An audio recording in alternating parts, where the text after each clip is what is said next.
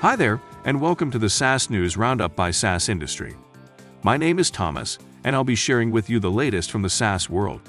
Nium, a global B2B payments network, has raised more than $200 million in a Series A round, at a valuation of more than $1 billion, making it a unicorn.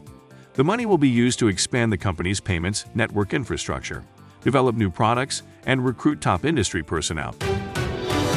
Tekmetric has established a partnership with AutoVitals, a shop management software for vehicle repair companies.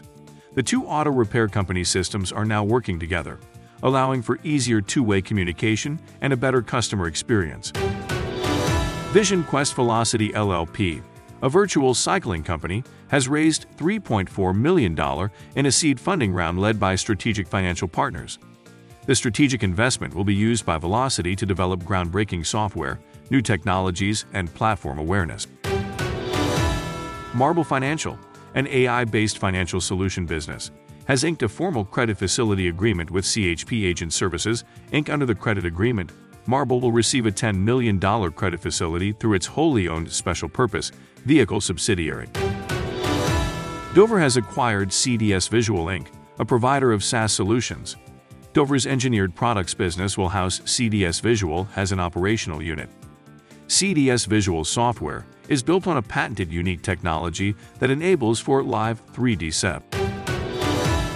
Sila has announced its fundraise of $13 million in a Series A of funding round led by Revolution Partners and others.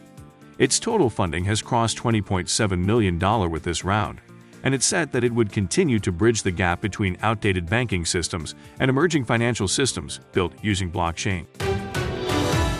Solarisbank attains the unicorn tag after raising $224 million in an oversubscribed funding round led by Decisive Capital Management. It has also announced that it would acquire Contis to fulfill its aspirations of providing banking as a service across Europe. King River Capital has announced the first close of its second fund, raising $95 million from a range of existing and new investors.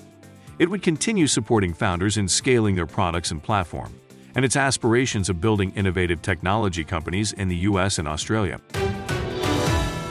Deloitte has made two acquisitions, TransientX and Sentek Global, for an undisclosed sum to bolster secure networking and cybersecurity offerings to clients.